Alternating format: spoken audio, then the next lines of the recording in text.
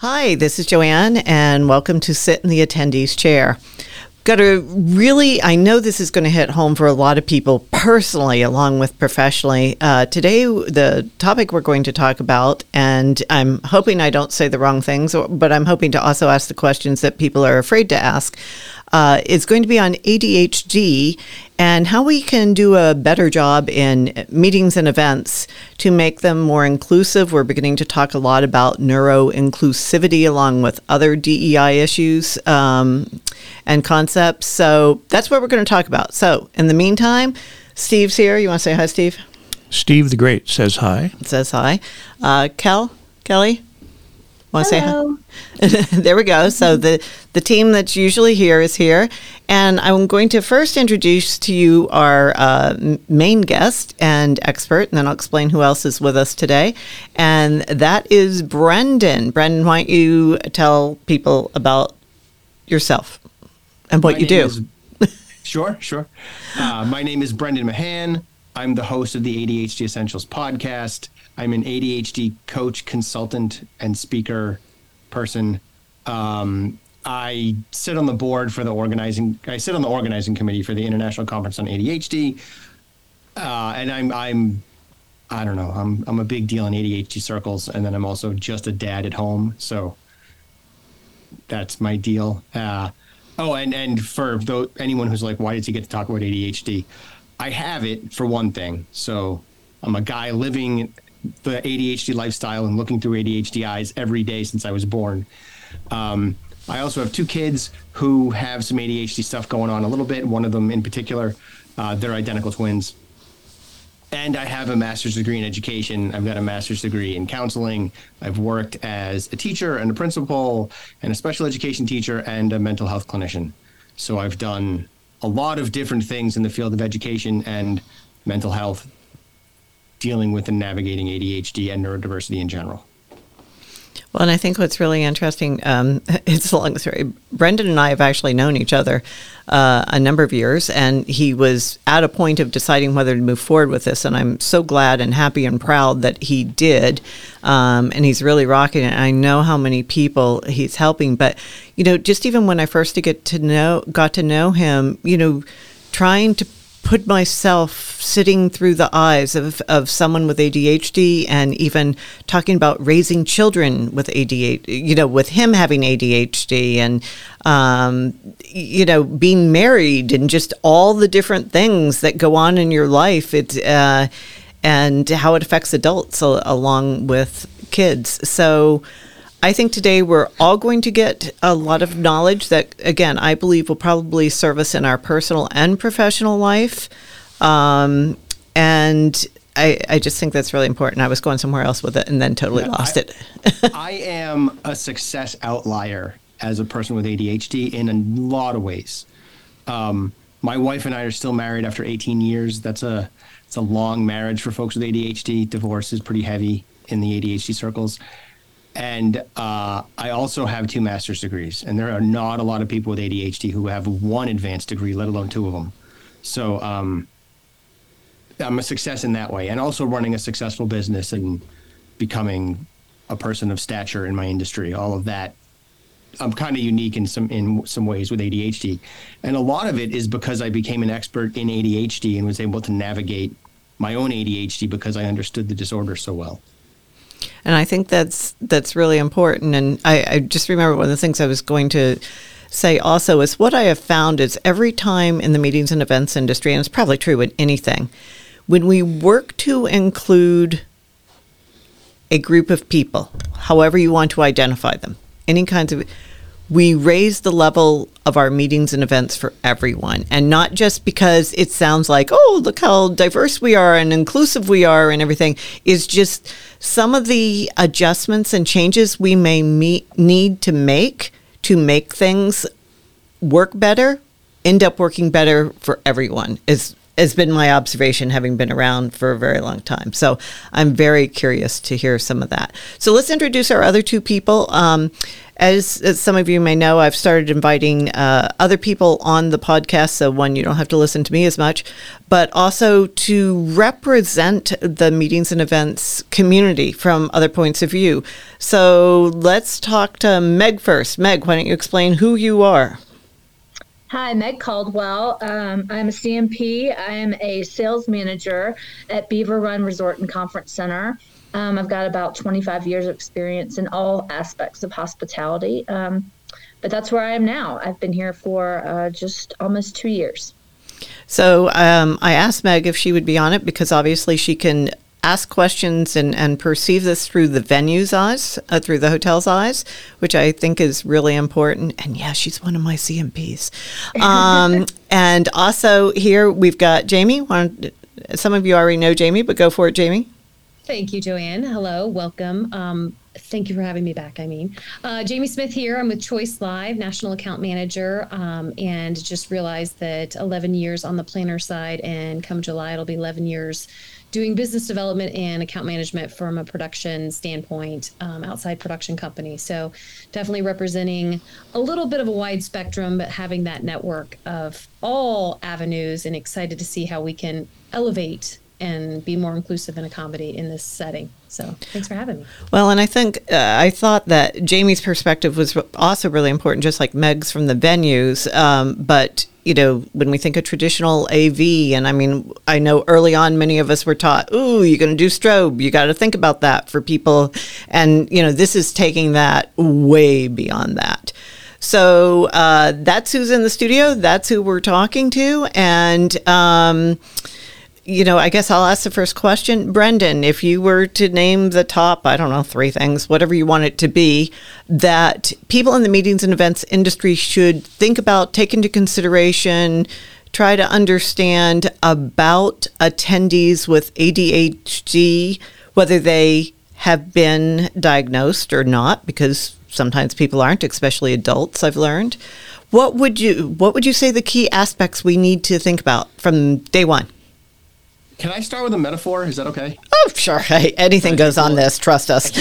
I think it'll illuminate some stuff. So I want you to pretend that it's, I don't know, the early 80s again. And you're at an event, and half of the people there are smoking because you're allowed, because it's the early 80s, right? Yep. What do you think the difference would be for a person who has asthma versus a person who doesn't have asthma as it relates to attending that meeting? Excellent point. Right down to, you can smell it on the clothes. You can smell it in the elevators. Yeah. And the person with asthma is going to struggle more, right? Because their lungs are absolutely weak. And they're going to have more trouble with that smoke.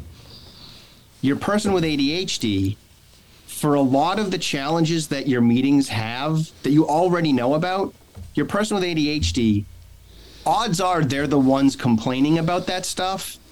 And if they're not, it's still a thing that is hitting them harder than your neurotypical people, because we have less cushion for navigating the typical challenges of life.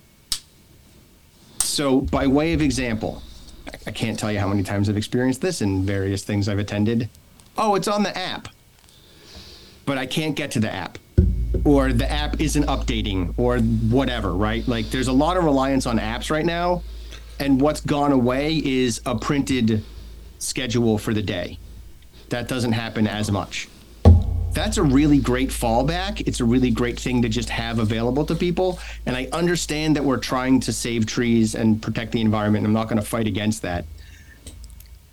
But it would be good if at least some information booth, there's always those tables that are there to support the attendees. If I can go to that table and get a piece of paper that tells me what's happening today, that would be a huge benefit to me as a person with ADHD, because the app doesn't always work, and I can't always make it work, right? And I've even had young 25-year-olds complaining about the drama with the apps, but still needing that support, that little, this is what's happening now, this is what happens next, this is what happens later. In particular, folks with ADHD and folks who are affected by anxiety are going to benefit from that. So that's one that jumps to mind right away, is And it's sort of a little specific one around the schedule and the apps, but there's a bigger one hiding inside of that, if you can believe a big thing hides inside a little thing, that is have redundant systems when possible so that you can be flexible, so that you can pivot or change strategies if needed, because different people need different things. And if you have a couple of different ways to address whatever's going on at your event, you're going to be able to support the people who need a different approach.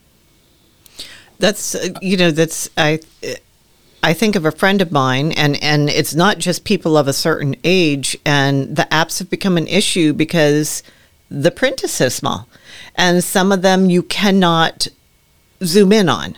They are what they are. And I know I had someone tell me a few years ago, why can't we just have some printed? So if anyone wants them printed, they can go and get it. And that ties in exactly with what you're saying.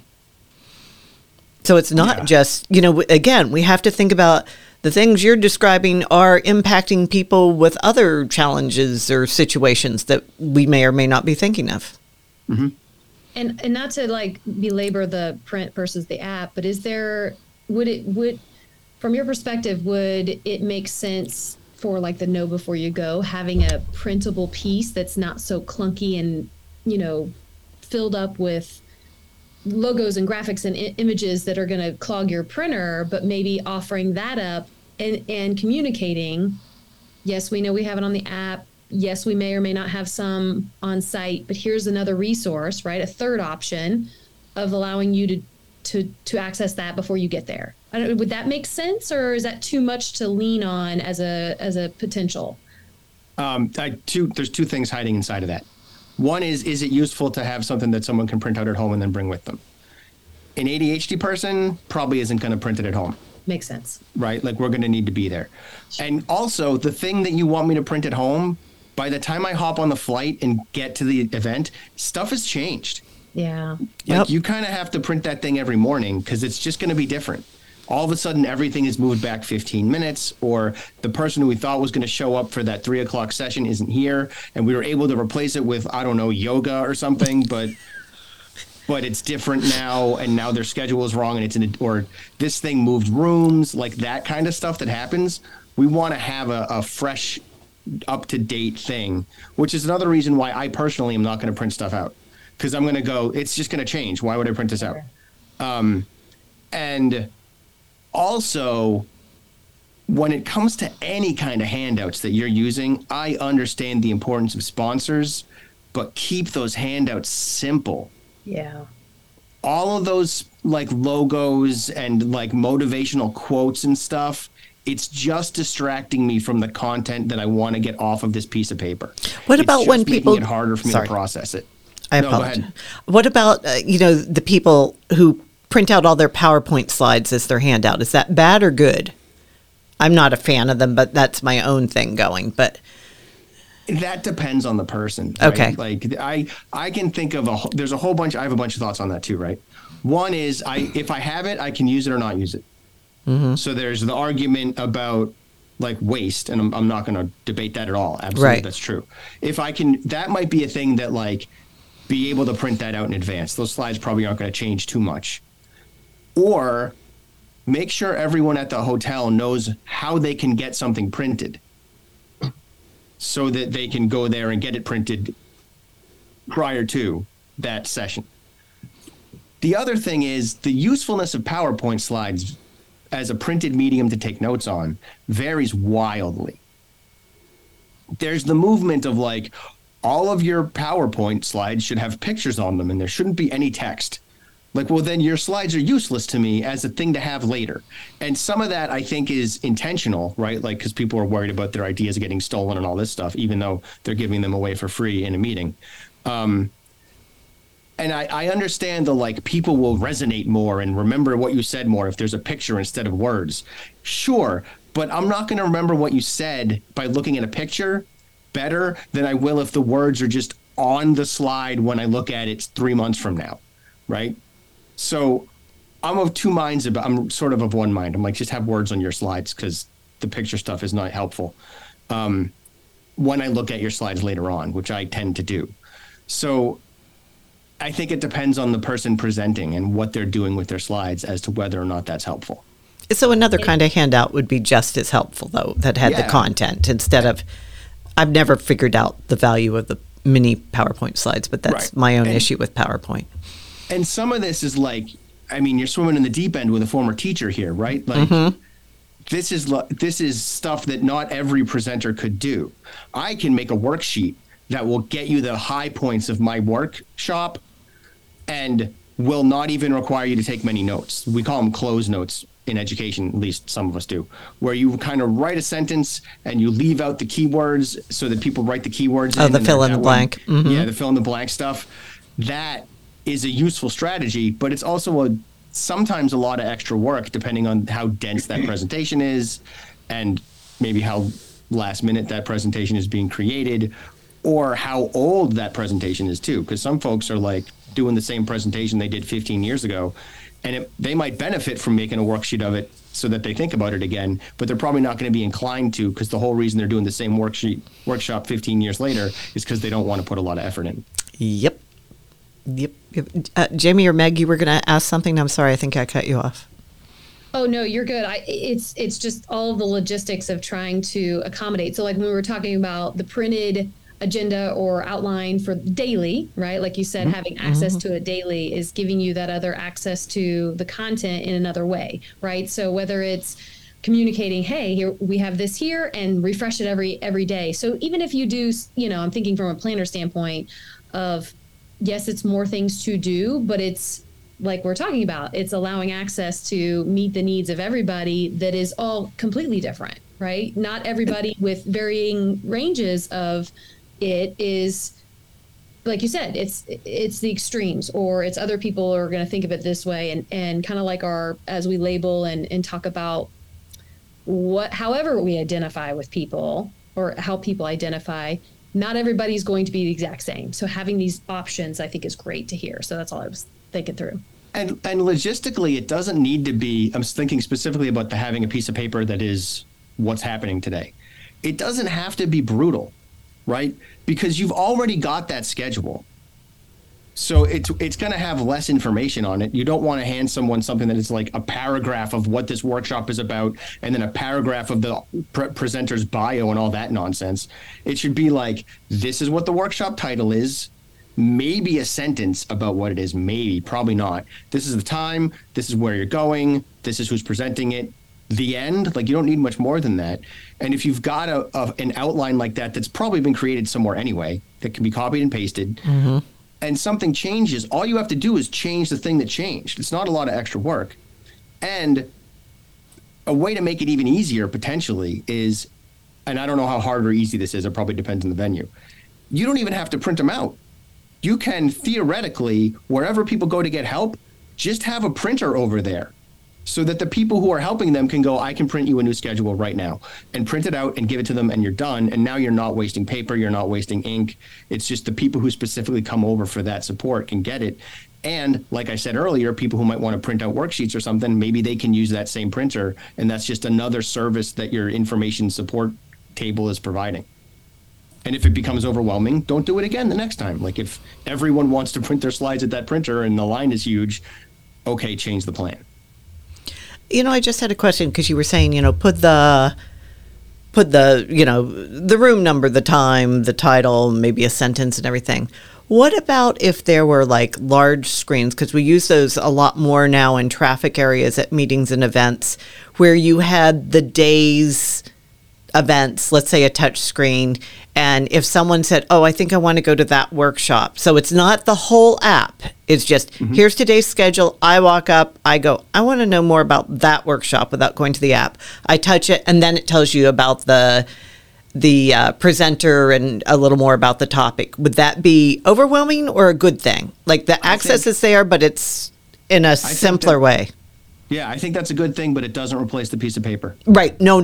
Because I'm going to walk down the hallway and forget what the room number was. Exactly. Right? No, I'm just thinking about what you said about just put a sentence, and I'm thinking, well, they still may want to know a little bit more about it before they wander down the wonderful long hallways of Las Vegas or something. And, so I was wondering if a big screen where they could just today, or maybe just even this time block, 10 to 12, these are the presentations, these are the rooms, push here if you want to know more about it. That's it. Nothing else on the screen, And if we're going to be that cool, right? If we're going to be that cool with technology, something hotels might want to think about doing is, if you have touch screens anyway, which is the only reason we have this option to begin with, and you don't have a map of your hotel with me being able to, I don't know, type in the room that I want to go to, and then it'll like give me a little map of the hotel with like lines that will show me how to get there, then you're missing a great opportunity to support people.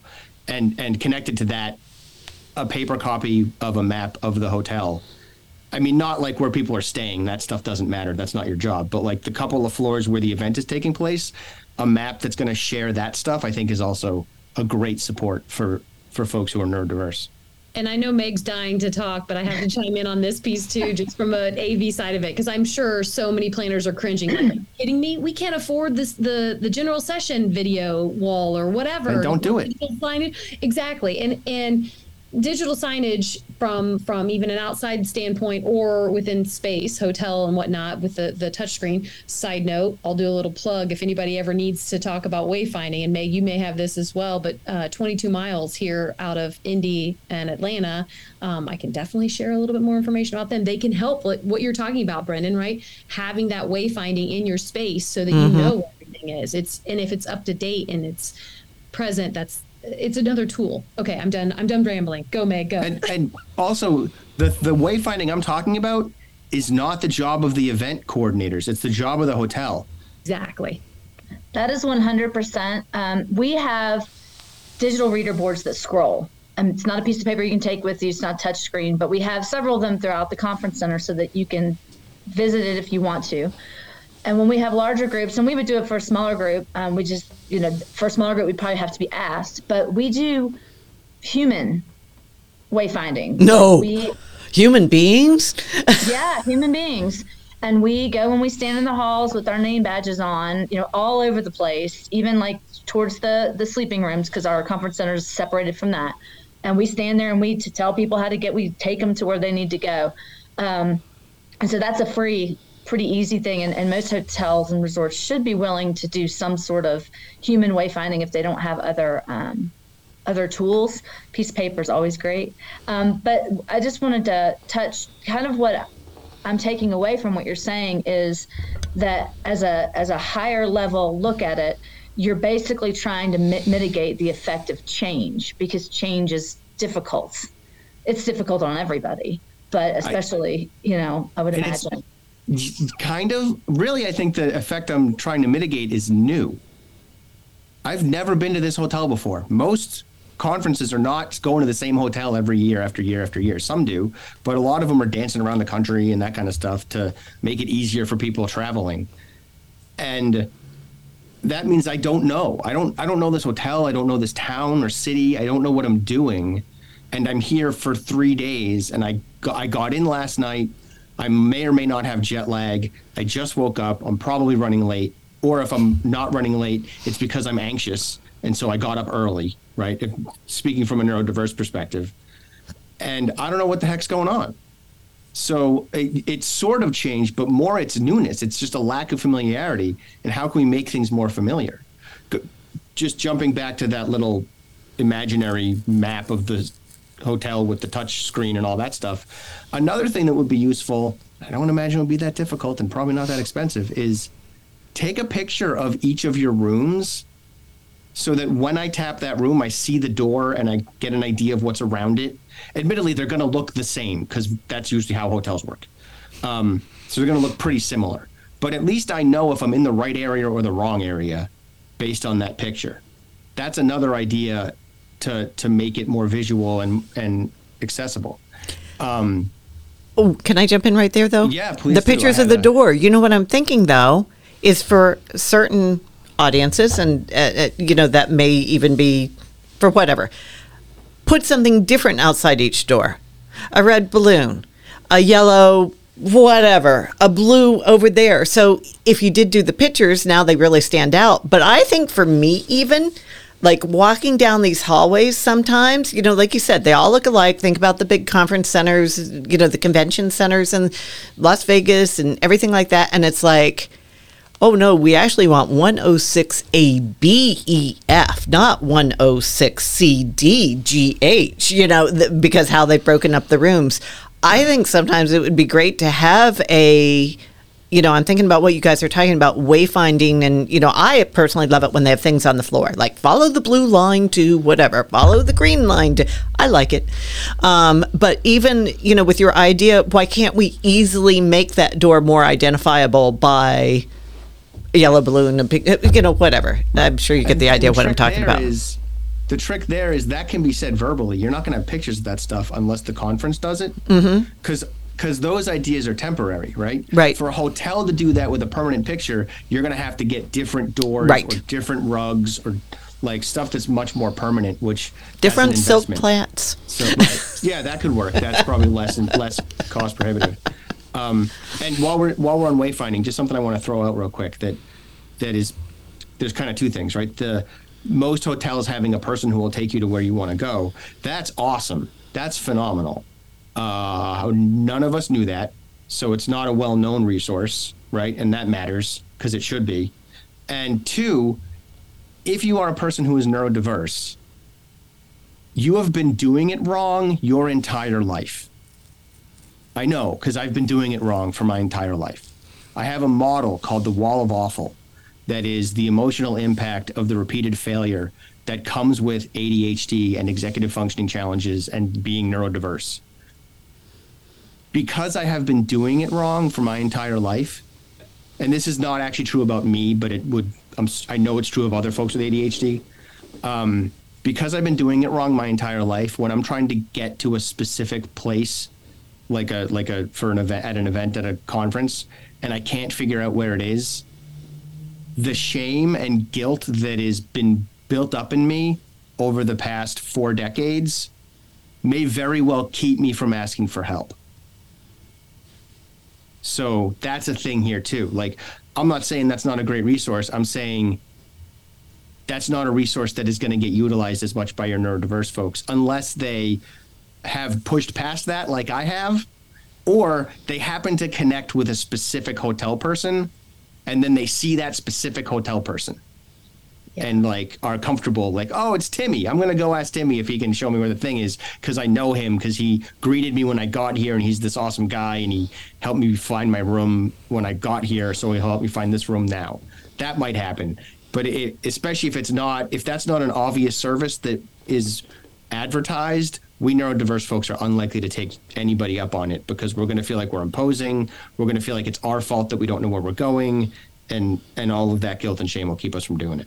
I wondered if that might have been your response when Meg threw that out there. And ever since we started in even planning for this, I keep thinking about how in 2018, so MPI, Meeting Professionals International, the group came here to Indy, and we did our big annual convention. And, the home city, Visit Indy, and everybody was in the local organizing committee would stand outside. And I've seen this done in several different conferences. This was kind of like growth on steroids, right?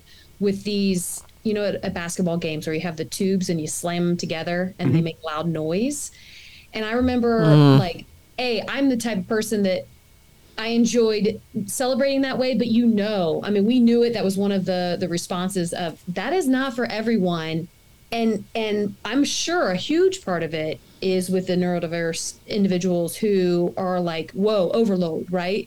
This is too much. I mean, the introvert, we all went back to like, oh, if they're extroverted or introverted, or like, let me just way beyond that contact. Let me, and I'm curious with that and just all elements of a conference. And like you're talking, the shame, the guilt, the not wanting to ask those questions or ask for help or be the limelight.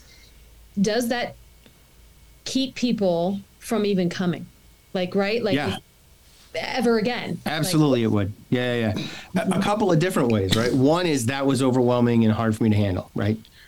Another thing that's going to happen potentially is some folks might be like, if they're new and they don't belong to that community yet, which are the ones you want in, the ones you want to come in are the ones who are new and don't belong to the community yet. that kind of an over-the-top celebration is not going to make my new people feel welcome. It's going to make them feel like they don't belong. It's going to make them feel like these people think they're so great and like they're making such a big deal about themselves. But they're not making a big deal about me because they can't, because they don't know you yet. So it becomes almost a barrier to entering that community.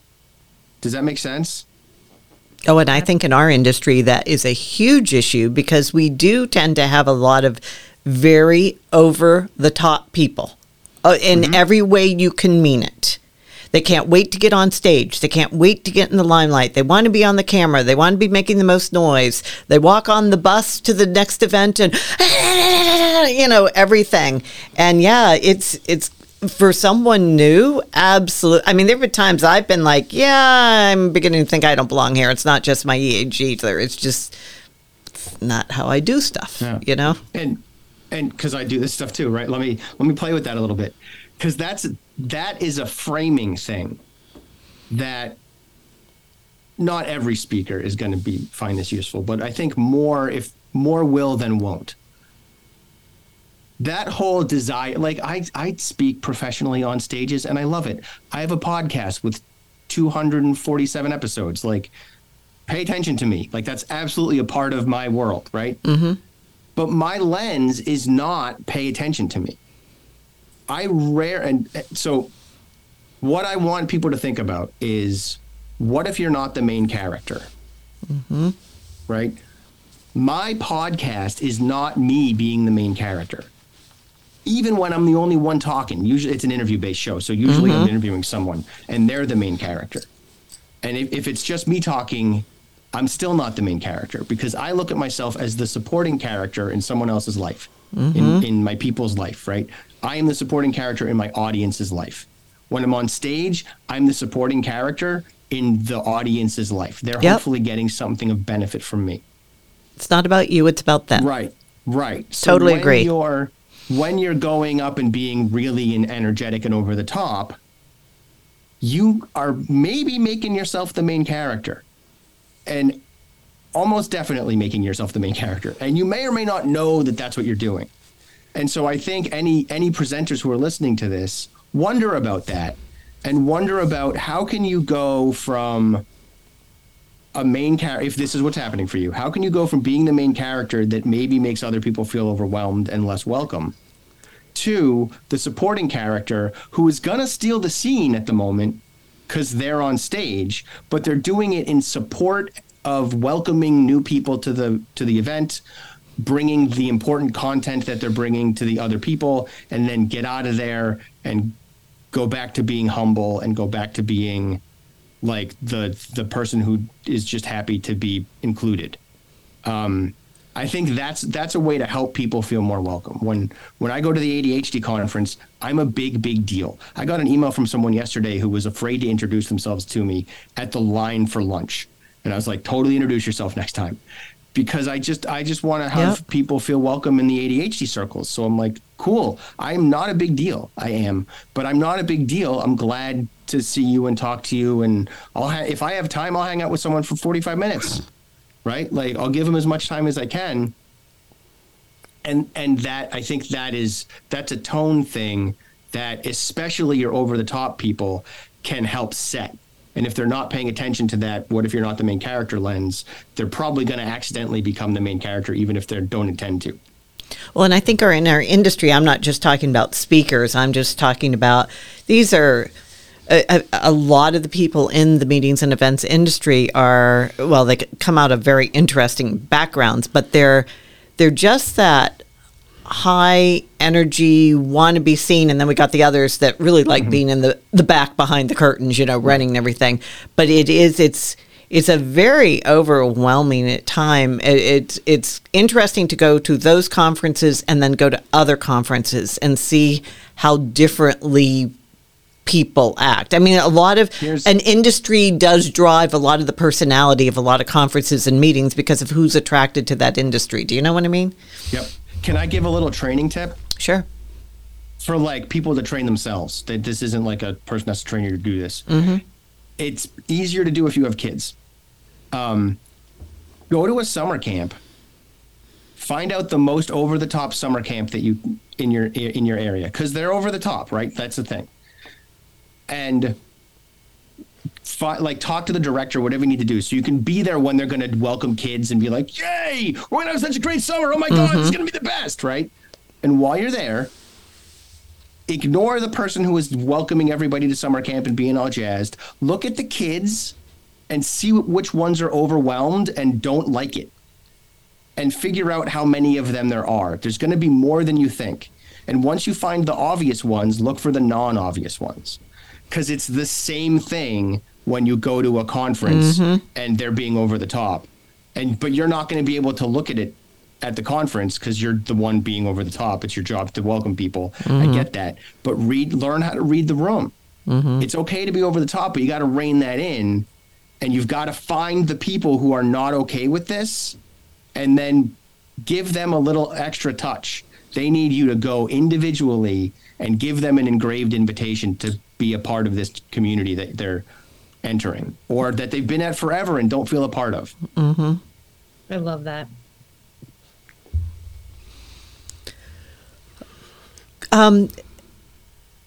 Brendan, when you and I were talking a couple of weeks ago, one of the things you brought up, and I thought this might be very interesting, especially for Meg, is you were talking about when you walked into the hotel, into the lobby. Do you remember what you were telling me? Yeah, I was talking about the ADHD conference that I went to in Texas back in November. This is not something the hotel can fix, I don't think, because of how it's built. But it has, its lobby goes all the way up to the top. It's just a big atrium, huge, open ceiling atrium. That's the word I wanted. Thank you. And the acoustics are awful. It is sensory overload because it's so echoey and loud, and it's hard to pay attention to what's going on if you've got sensory issues. And I typically don't, but I was still walking around with noise canceling headphones for decent chunks of the conference because it was just too much. I was more shut down at that conference than I've been at any other conference, and it was because of the nature of the atrium and how loud and echoey it was. There was nothing to absorb sound. There wasn't rugs on the floor or, I don't know, tapestries or something. There was nothing there to absorb sound, and it was completely overwhelming. And you want to manage that as a hotel, right? Because people are going to have a better time at your hotel if they're not overwhelmed the whole time, and it's going to reduce the overall stress of everybody there. I'm guessing that would be the same as if you walked into a large exhibit hall in a convention center or something, the ones that are traditionally concrete blocks and everything. I've always found expo halls, well, of course, they're very sterile in many ways and everything too, but the noise, the acoustics, and Jamie, I'm guessing you guys run into that producing general sessions in those same cement boxes and trying to get the sound right, but sound in those, exhibit halls, I can only imagine how bad those are for someone with. It's, in all honesty, it's also horrible. I've had the experience. It's interesting. I've stepped into different shoes, had a blown eardrum since November. Oh. And for me, that atrium sounds horrible, absolutely miserable. And so it's kind of made me more attuned to situations like that, because I've been in a couple social situations that were just completely, and it's more than just the sound. It's the whole experience of it making me anxious and making me feel like I'm not included. And, just because I can't hear what people are saying. It's overwhelming. So it's interesting that you brought that up, because it's made me think a lot more about sensory overload, and, it changes where I go. Yeah. And what I want to do. Watch people on escalators, right? If you've got because I did this at the hotel, right? People get on escalators and they turn off, right? Because they don't have to do anything for 12 seconds or whatever. And they're totally overwhelmed, but they're going to go where they're going because the escalator is going to bring them there. Critically, they're not surrounded anymore. They don't have to worry about, am I going to get bumped into? Am I going to bump into somebody? Because the escalator's got all that stuff covered. Their personal space is managed by the escalator, while they're going up or down it. And they like, you can see the people who are overwhelmed because their whole demeanor changes. And when they're getting off, you can watch them kind of key up, right? They're like, okay. And that is important, right? If you're running a hotel, watch the people on your escalators. And if a whole lot of them are turning off when they get on the escalator, it's not a good sign. As opposed to, say, a mall where that doesn't happen. People get on the mall escalator because malls are not as sensorially overwhelming because there's other stuff happening and there's stores to accept welcome sound and all that stuff. And people just get on the escalator and they're kind of looking around and they're tuned in. They don't turn off like a lot of people, at least in this particular hotel, did. So that's a little clue as to how your atrium is doing. Can you go back to what you were saying about personal space and worrying about being bumped into? And I take it that is something to be aware of, for someone. Okay, can you talk more about that? So no, go ahead. No, I'm like you said that, and I thought, okay, this is going away. I hadn't thought. So tell me what I need to know. I mean, people are nuts about personal space to begin with. Well, some people aren't. Pandemic, of course, changed everything. People are more aware of personal space now since COVID. Right? Yep. And it's not really something that anybody can do anything about. But if you've got, I mean, hotels can based on how they're designed. This is like hotel design. The atrium I was in was lots of wide open space with tables and low benches and things, but a decent amount of large open space. I was in Texas. Like, of course, there was a lot of wide open space. Of course. And it made for tricky navigating because I'm surrounded by people. And it's hard, like that really wide open space narrows because people go to the edges, right? If I want to talk to somebody, I'm going to go to the edge. Hopefully, not everybody does. There were certainly times when I had to say, excuse me, to get on the escalator because people didn't realize they were in front of it. I don't know how you don't know that, but they didn't. Like that space matters. What is your atrium like? What is your lobby like? How wide open is it? And some of them are like, the lobby kind of makes sense. You're supposed to walk through the lobby and go somewhere else. Like that's sensible. But at the bar area, which is what it was in the atrium, there was an atrium with a bar right next to it. Mm-hmm.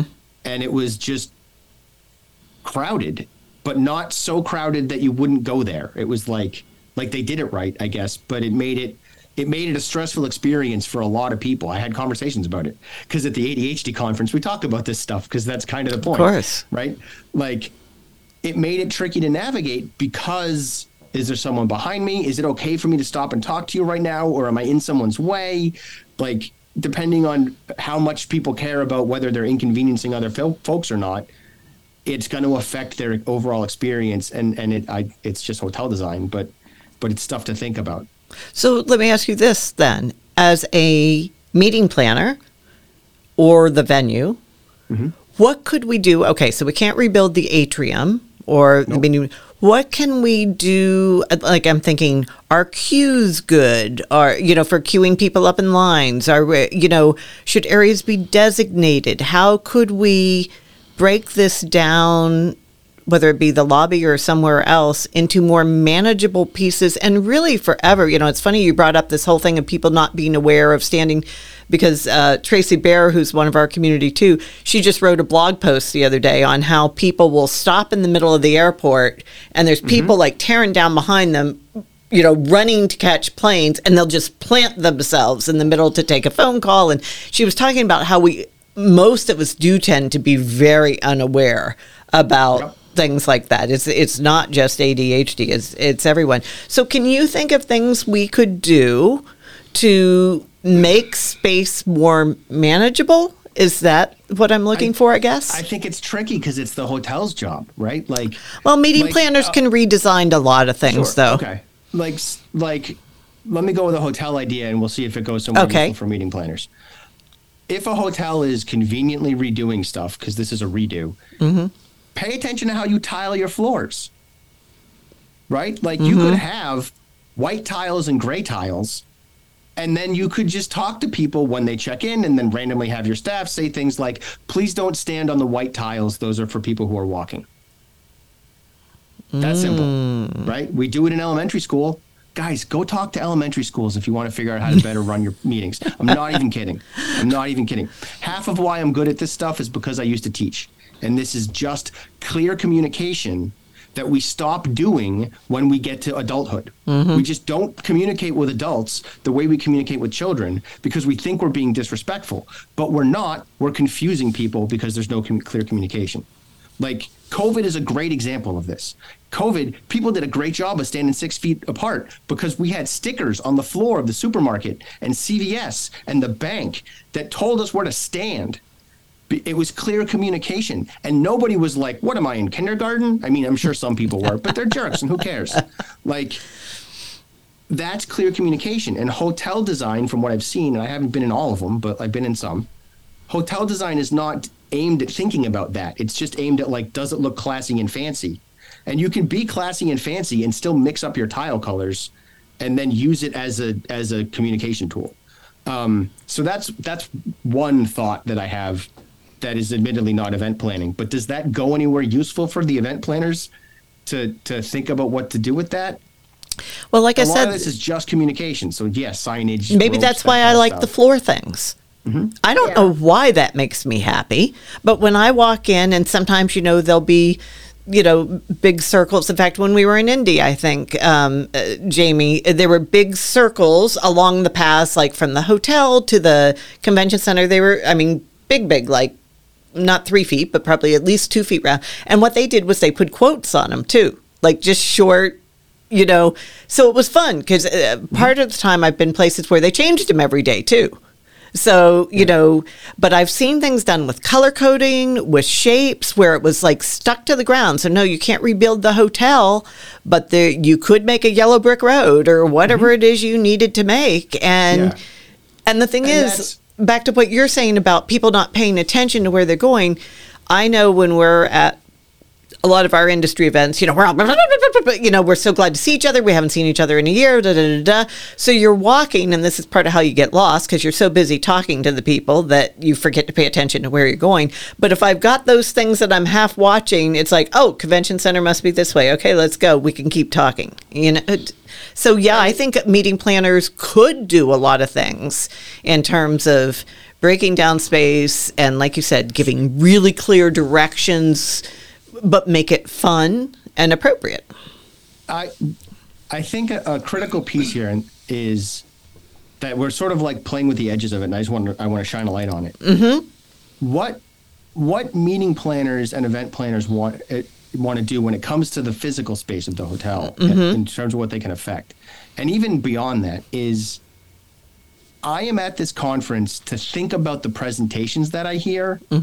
And to think about and have meaningful conversations with my colleagues who I meet. Right. Anything else is a waste of my critical thinking skills.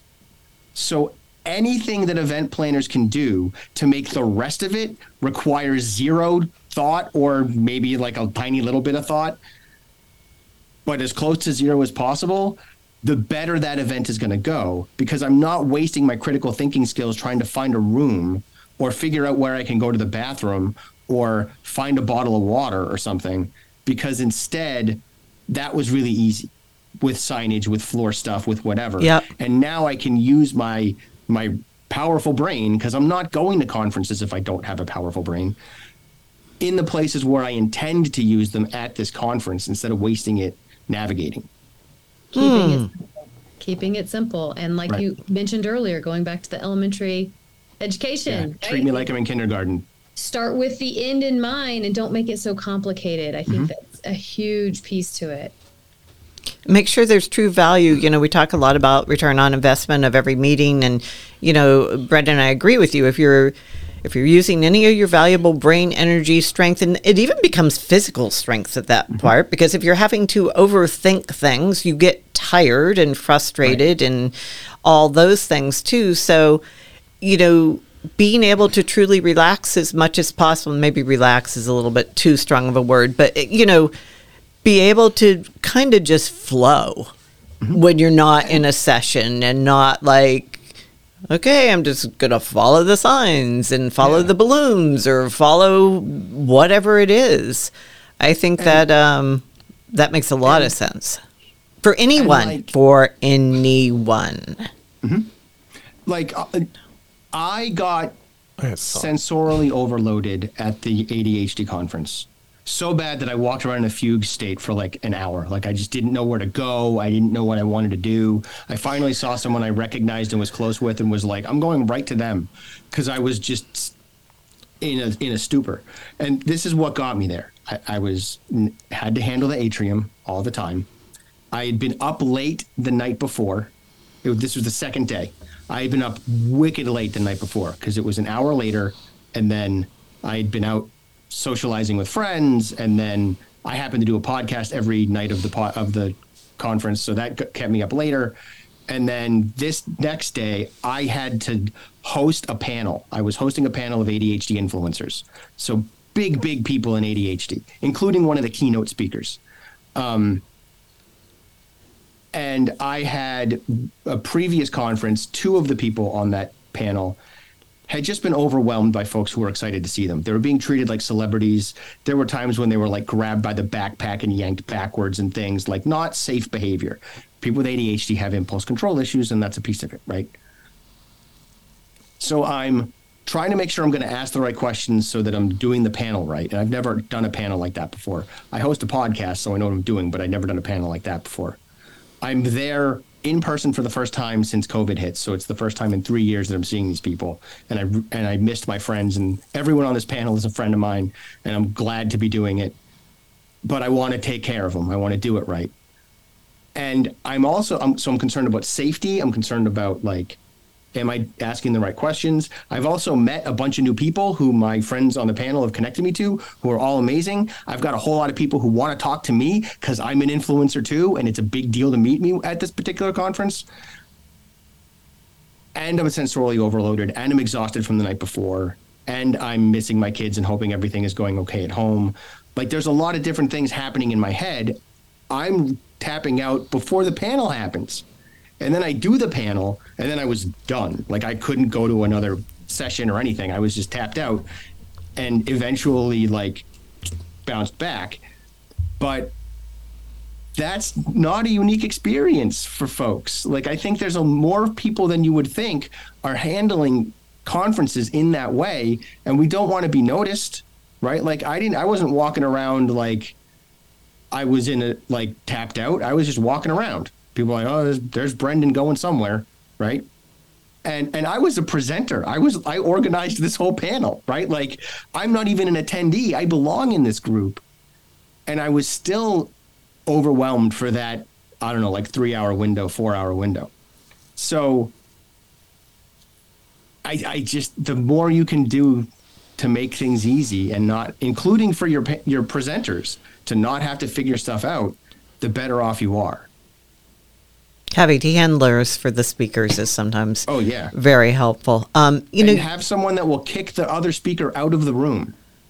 Because that happened to me too. Another workshop I did, the guy before me wasn't done and I was supposed to be starting. He happened to be a friend of mine, so I could kick him out. But if I didn't know him, and I didn't really kick him out, I was just like, hey man, like, come on. I'm on. Yep. And when he found out I was next, he was like, oh, and off he went, right? But there needs to be handlers for the people who are speaking potentially, so they at least know where they're going. And also get that other person out of there. Someone needs to be willing to do that. Yeah, the room monitors. Steve, you want to just say something? You had a thought? Well, I had 2 thoughts. One, we were talking about elevators and people riding the elevators. Escalators, I'm sorry. Well, that's what I was thinking about.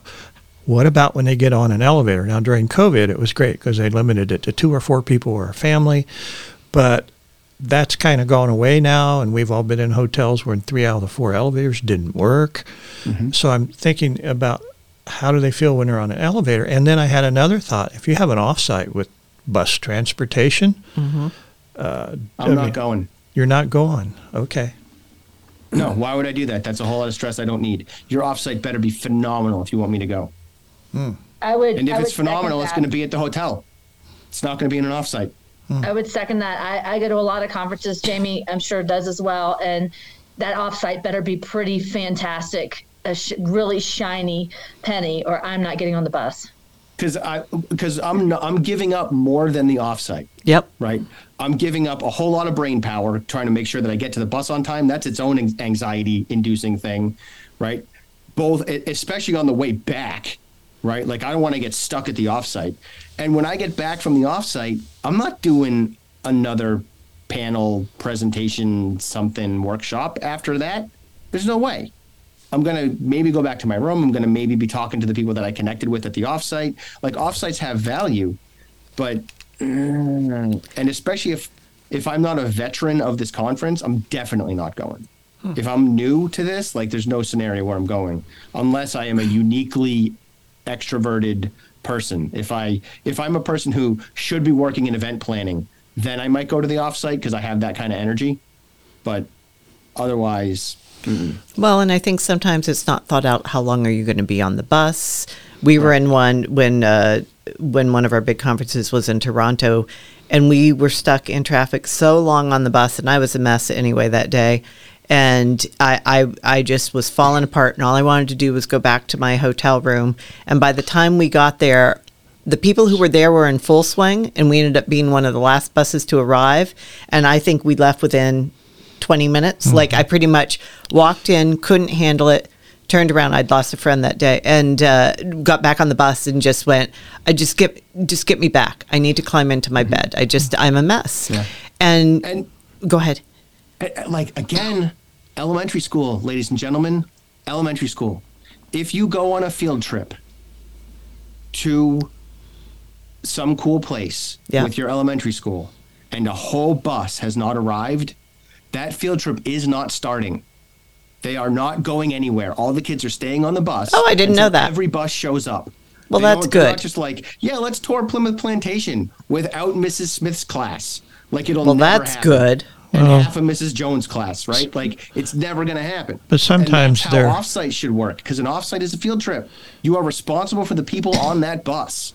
Yeah, but sometimes the buses are in a continuous loop. Yeah, they don't have that many buses to all be present to handle all the people at the same time. But and we were on another bus that its mirror hit a lamp post or a street post or something. Went around the corner. Yeah, it was like, whoa, what was that? But I think, what you're saying is, do we make the offsites? I mean, I can think of some offsites that were totally worth it to me. And lots of them. And I just kind of was always the one that came. But there's sometimes you're worried about getting stuck out there, and is your energy going to last for you? And I like the thought that a lot of offsites are now becoming within walking distance, because you can walk up. It's being done for sustainability and money reasons, which is fine, And I remember being in St. Louis and walking over to the big, rendezvous or whatever. And it was great. We could walk over. We could walk out of the convention center in the hotels and walk a few blocks, and there we are. We're good. No buses needed. Can I ask a question about walkable offsites? Are you walking? Is there a scheduled time where everybody walks over as a group, or are you just kind of wandering and hoping people show up? It's continuous. Like you don't have to. There's a door open, and most people won't. No, like going back to where we started about trying to welcome people. Yep. Right. Like that's not welcoming. What about if they're greeted and like in groups to walk over together? Let me play. If you've got just show up when you show up, right? Yeah. Now stuff. I mean, it's in the middle of stuff when I get there. Yep. Right. That's not cool. I don't feel welcome. I don't feel included. Yep. I'm responsible for including myself, which is hard. This is neurotypical people too. This is not just neurodiverse, but it's going to be harder probably for neurodiverse people unless they're like the super hyperactive, impulsive ADHD person. That rotating thing is a terrible strategy for creating connectedness and keeping everybody on the same page and helping everyone have a similar experience. On the other hand, and especially the bus stuff, like that's bananas. If you can't get everybody over on the number of buses you can afford, then you either need to make the offsite smaller and limited only to the number of buses you can afford, and people have to register in advance, and that's everybody who's going, or you need to not have an offsite, because it doesn't, how do you have an event that is theoretically involving audience connectedness and participation, even if that's just listening, when some people show up a half an hour after the thing has started. Mm-hmm. And I which think is, that even if it's only a 15-minute bus ride, which seems reasonable, that's still a half an hour at least, not including load time. And now they don't know what's going on. Brendan, with your conference, what's the count? Because it's not very high. It's not a huge one. That's the other piece of, like, even thinking MPI, WEC, or all of these conferences that I know Joanne's talking about, upwards of 5. Yeah. Mm-hmm. That's too much for, right? You're not. And I'm not arguing, but you've got to, if you're not planning for it, right? Like, rotating doesn't make sense to me. Like, the bus is going to go back and pick people up and then go back and pick people up.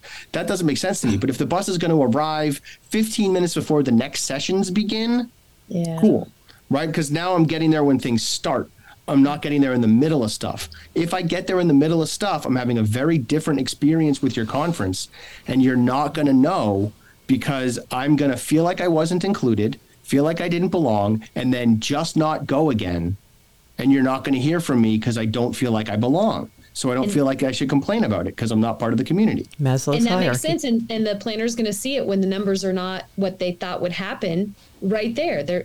And pandemic has changed all of that for everyone. Mm-hmm. It's too much. So and, building on that, Jamie, one of the notes I just wrote down, when Brendan and I were talking last week about this, he brought up, and I don't know why I didn't connect these two, but he was saying that ADHD and other people who are neurodiverse, anxiety is the key thing.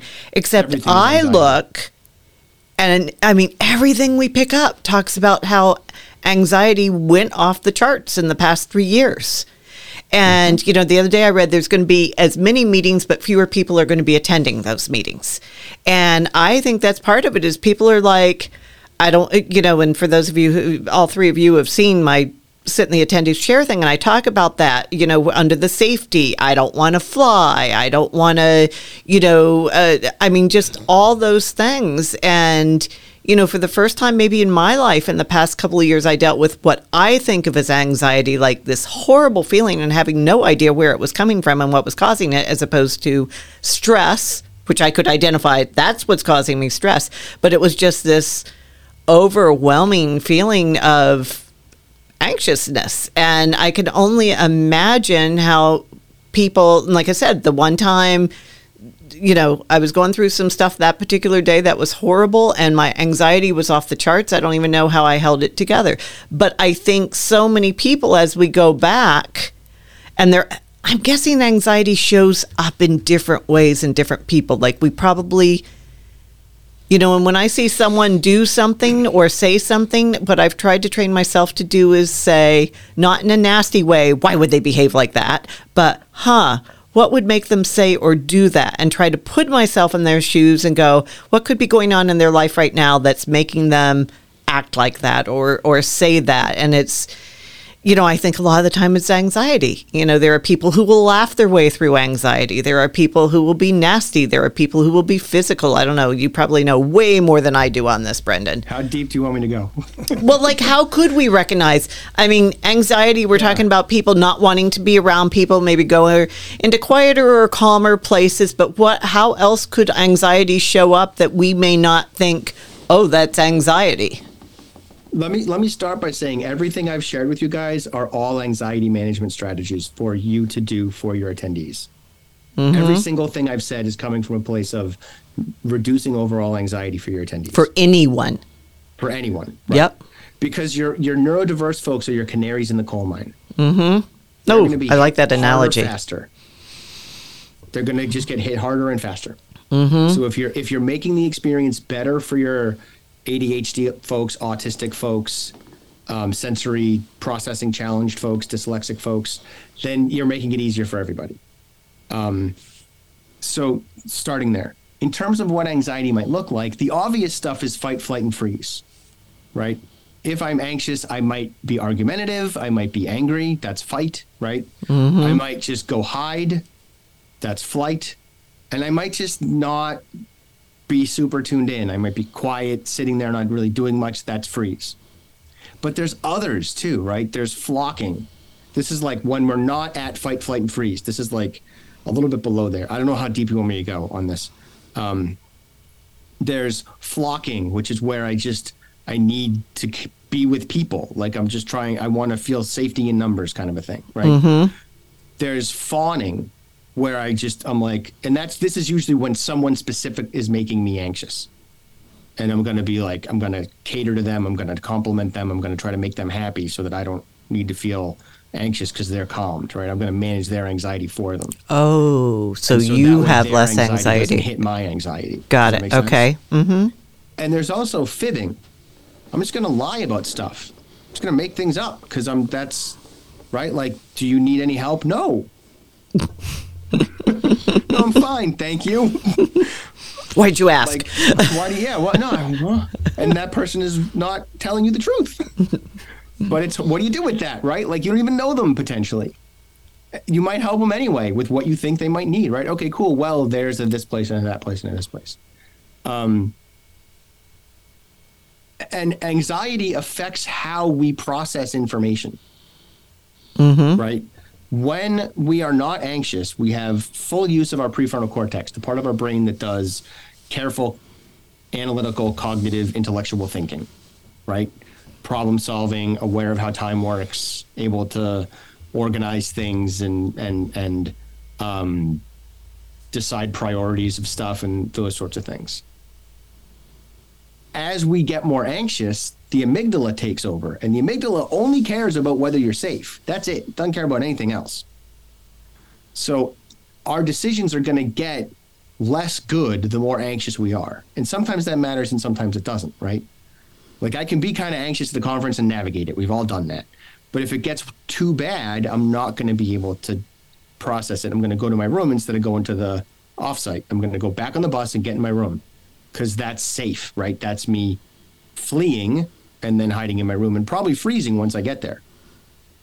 So it's important to pay attention to how we're feeling and how folks that we know are feeling about this conference and where are they anxiety-wise. Mm-hmm.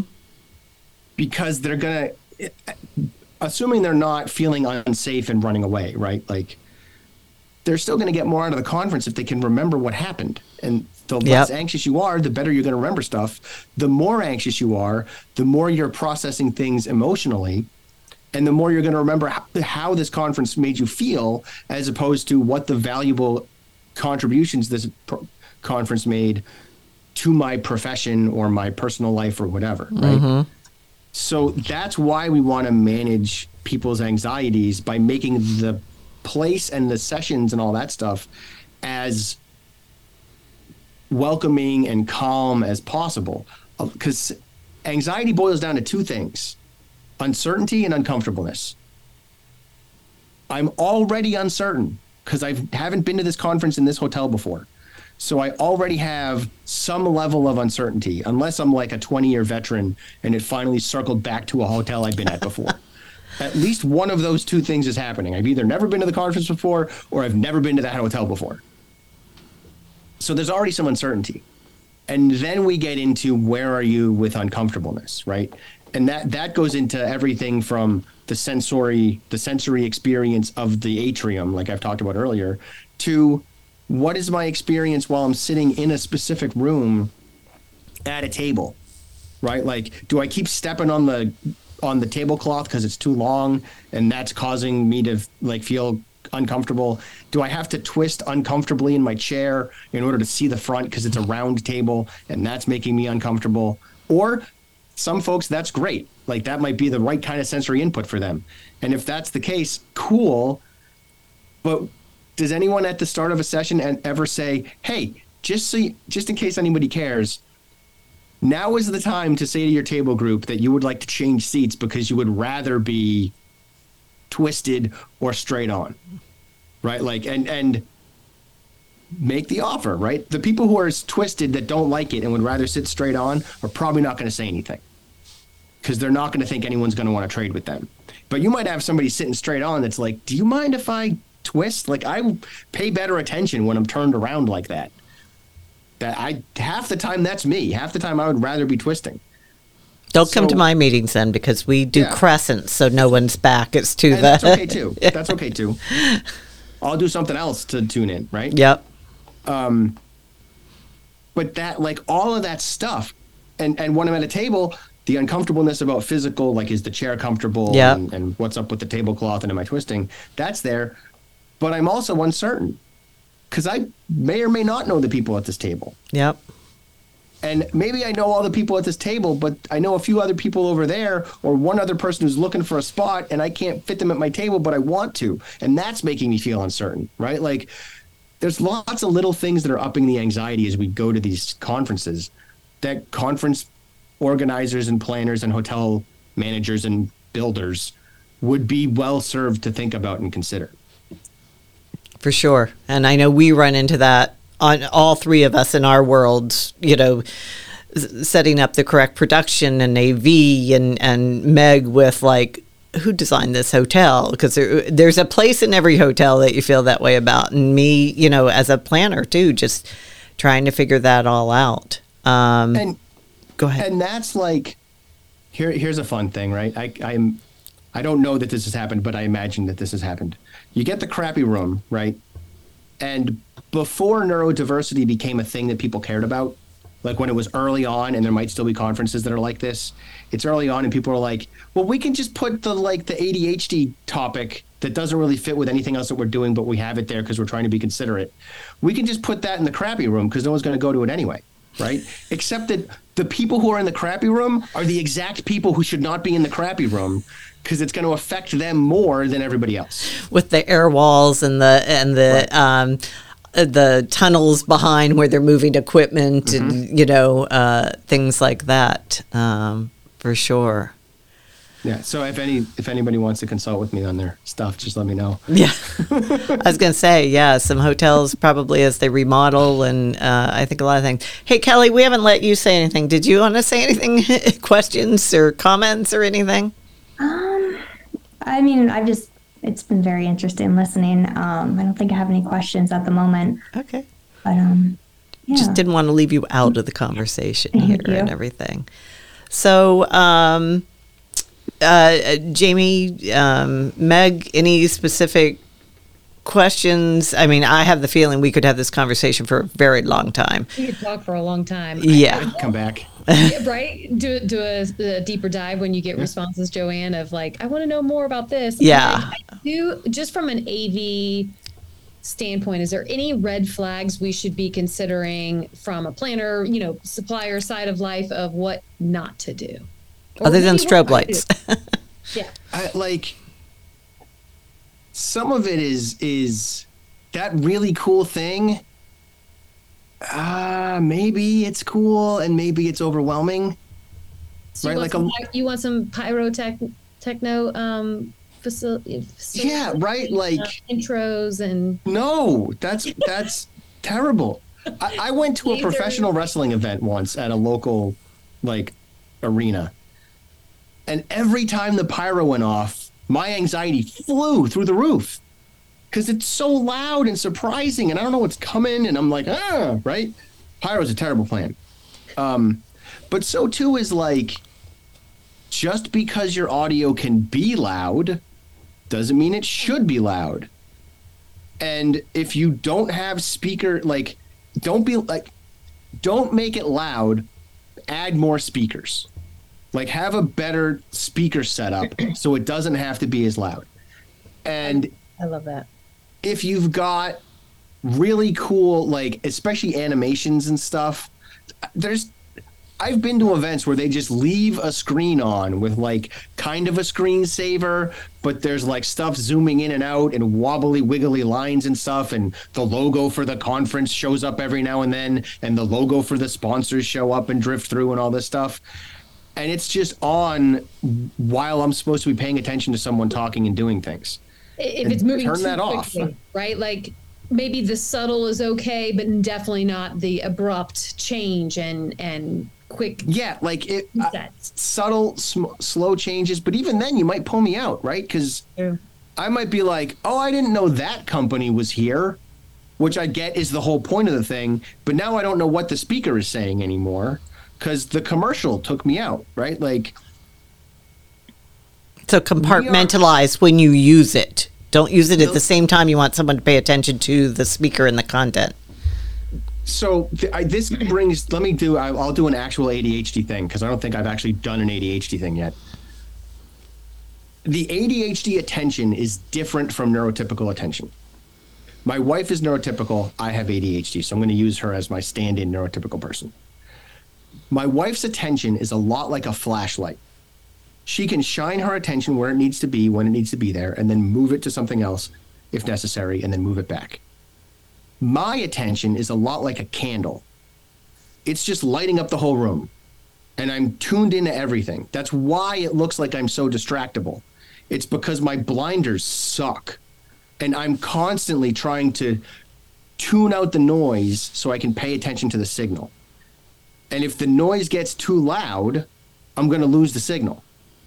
And that's what that screen is doing. It's just too loud. There's too much going on, especially if it's a boring but important speaker, right? Because those exist. So we want to pay attention to what are we doing with the noise and how might that affect people's ability to hear the signal. And we also want to recognize and honor the fact that we now live in a society where the noise matters more than the signal. Because the people who have their logos on that screen are paying you to have their logo on the screen, and the person who is presenting probably isn't even getting paid. They're probably doing it for free, right? Which, as a person who presents, I find deeply offensive, because the only reason you're having your event is because of me and people like me, and man, does that sit in my craw, but I do it anyway, and that's everybody who presents, I'm sure. But like, that affects things, right? Like, there's this economic piece that goes into it. The only reason that screen is there to distract me is because someone paid for that screen to be there. And that's part of how the conference works. Figure out how to make that screen kinder to your folks with ADHD, right? I would rather have someone walk into a room midway through a presentation, have the presenter stop, have someone walk in and be like, "Hi, I'm here to talk about Pepsi. You should drink Pepsi because blah, blah, blah, blah, blah, blah, blah, blah." And then they leave and I can go back to my person that I'm supposed to be paying attention to, as opposed to getting pulled out from a screen every 4 to 5 minutes because something drifted through, or every 10 minutes or whatever, because something drifted through that I was like, oh, that's right, I need to talk to the people at, I don't know, Home Depot because I'm supposed to connect with them. That reminds me that I should go to the exhibit hall and talk to them, but I'll do that later. Or maybe I just get up and leave, right? Like, that I'm here to do the speaker. Am I making sense? Mm-hmm. Totally making sense. Absolutely. And I think, I'm sure a lot of planners are going to be like, well, now we got to spend more money to do things more appropriate. You know, I mean, from a production standpoint, when we're coming in, we take into account the space, the amount of attendees, what's really necessary so that it isn't loud and right in your face in the front people, right?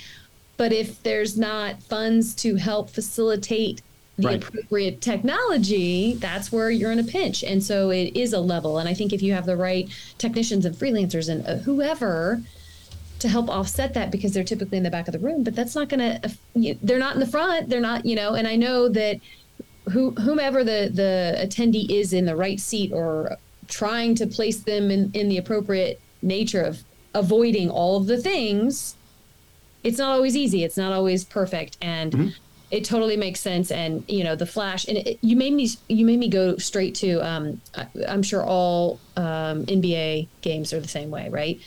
Everything has a logo on it because you could sell it. And so you're like, squirrel, what am I here to watch? Like, it is overwhelming. Yes, it's great for the monies because we have that economic piece of it, like you said, but I think it all goes back to the KISS part of it, right? Keeping it simple. And we'll stop. So yeah. I would rather if you got to have logos, like, put them on a sign, not on a screen. You know what I mean? Like, just have signs in the presentation rooms or in the hallway or whatever. Getting creative with your sponsorship allocations, I think it's something to rethink about, right? Like, what's the best way for the selling piece, but also the obtaining for the attendees to where is best for them to recognize that Pepsi is the sponsor today? Is it better to have someone come in? That's all the things to consider. And at its most basic, if you've got like most presentations are done on a screen, right?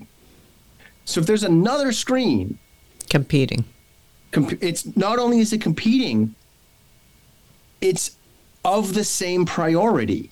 It's of the same stature because they're both screens. It's the same, just one has the information I'm supposed to pay attention to, and one has the information that you really actually want me to pay attention to, because you genuinely don't care if I leave this conference having learned something, as long as I left having bought something. And that, I hate to just be super jaded, but that's a piece of this, right? It's easy to change the priority of these things and the stature and status of these things by changing how they're presented. If the presentation is on a screen and those logos are on a poster, a billboard, one of those standy things, then I still see your stuff, but it's presented differently so that it doesn't feel like as significant. And we all want them on screens because we all know we're drawn to screens, and that's a thing. But I'm telling you, go back to elementary school. You will never, I hope, ever see a teacher in a classroom with a screen that's got the lesson on it and another screen doing anything, because they know the kids will tune into the other screen and lose track of the lesson. Yep. Joanne, I think you should title this "Go Back to Elementary School." Hear that, Kelly? Keep that in mind. I was thinking. I don't mean that as an insult. It's just, no, I don't mean it as an insult either. It's a back to basics things. What do we always know? And yes, in many ways we grow up, but in many things we stay the same person and things. One thing I did want to share before the pandemic, probably a year or so before, someone told me a story about a large convention, and what they had done was they had the big general session room with all the everything we do in a general session. But they had created a second viewing room where people, this was pre-pandemic. It was actually very cool when I think about it. Where if you just wanted to be part of it, but from afar, which is pretty ironic, we were making remote virtual learning in the same building, you could go into that room. So you didn't have all the lights in the same way, the sound in the same way, they had done it because people didn't want to be ironic. This is so ironic. It's all pre-pandemic too. They didn't want to be in a room with 5,000 people because they didn't feel comfortable, or a couple of thousand people. And I've also read about people being able to watch the main stage productions from their sleeping room, and then going down and joining the breakout sessions.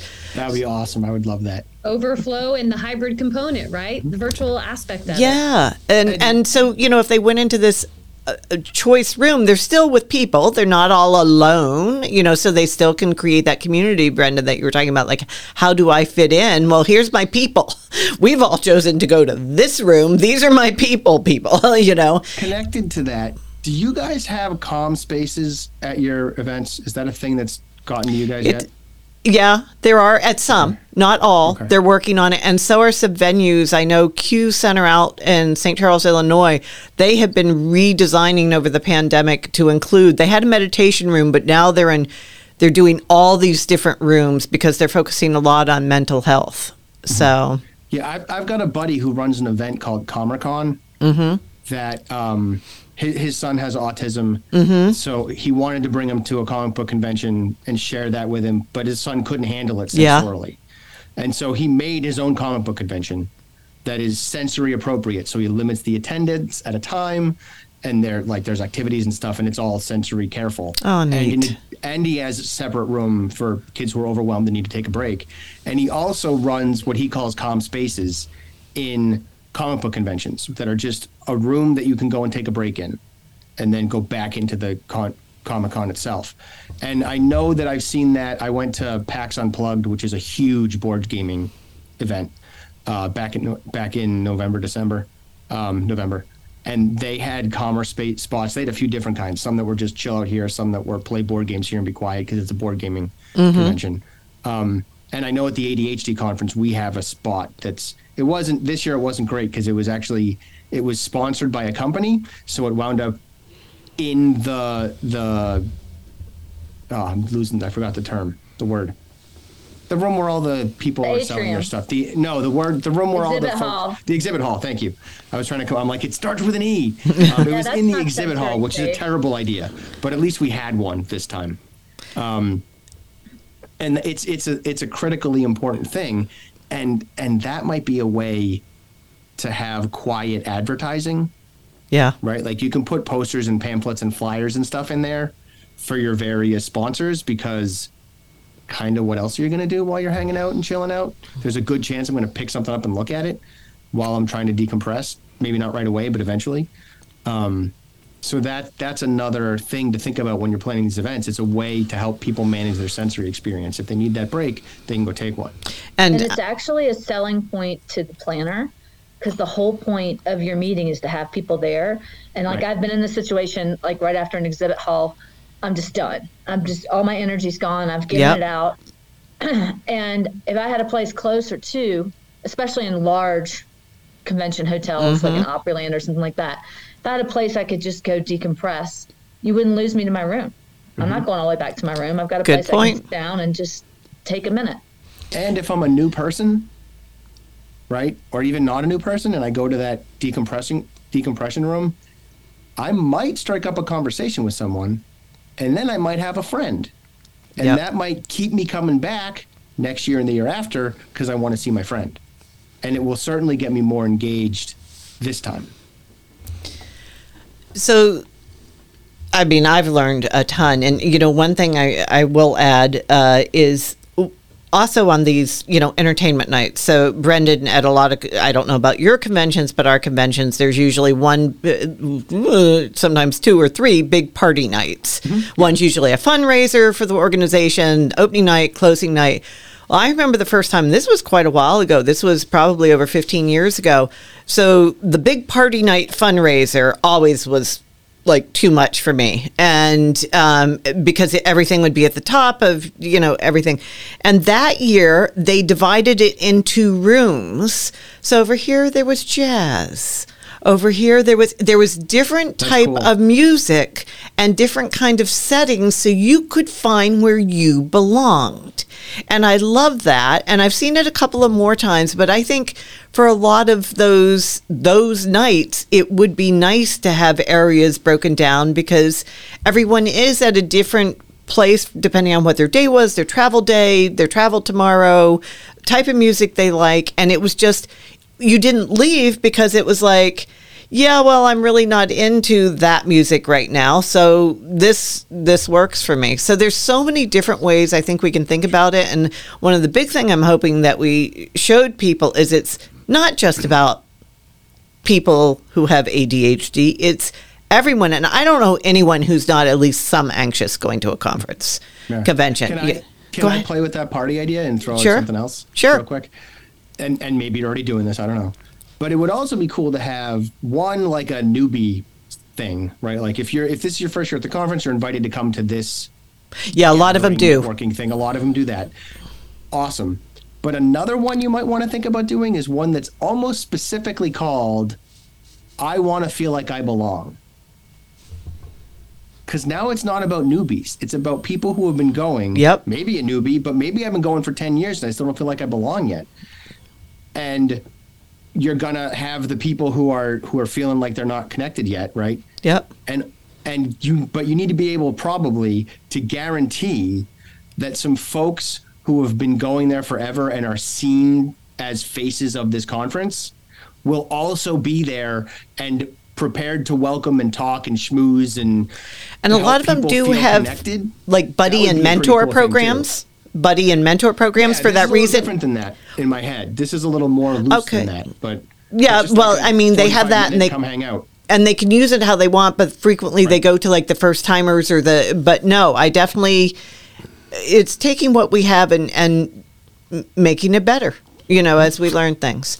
So anyway, I know it's getting close to kids getting off the bus soon time. So, and we've been on almost an hour and a half. So, but we have people who listen to these for an hour and a half, even if they have to break them up. So I want to thank all of you. Brendan, thank you for coming on and shedding so much light. Again, every time I see an email come through for you, please know how proud I am of everything you've created. And Meg and Jamie, thanks so much. Thanks for, sharing things like Meg, being personally involved in this and everything, but also offering that venue point of view and the AV point of view. And hopefully I spoke relatively well for planners. But I hope everyone walks away with something. And yeah, I think what we will do is based on feedback. So if you're listening to this, please give me feedback, and we can maybe pick a more specific or a couple of topics and bring Brendan back and talk even more about specifics. But thank you so much, all of you. Thank you, Kelly and Steve, for being on today. Really appreciate all of you taking this big chunk of time during your day to be with us and hopefully help us all think and act differently. So thank you so much. And we're signing off from here. Take care.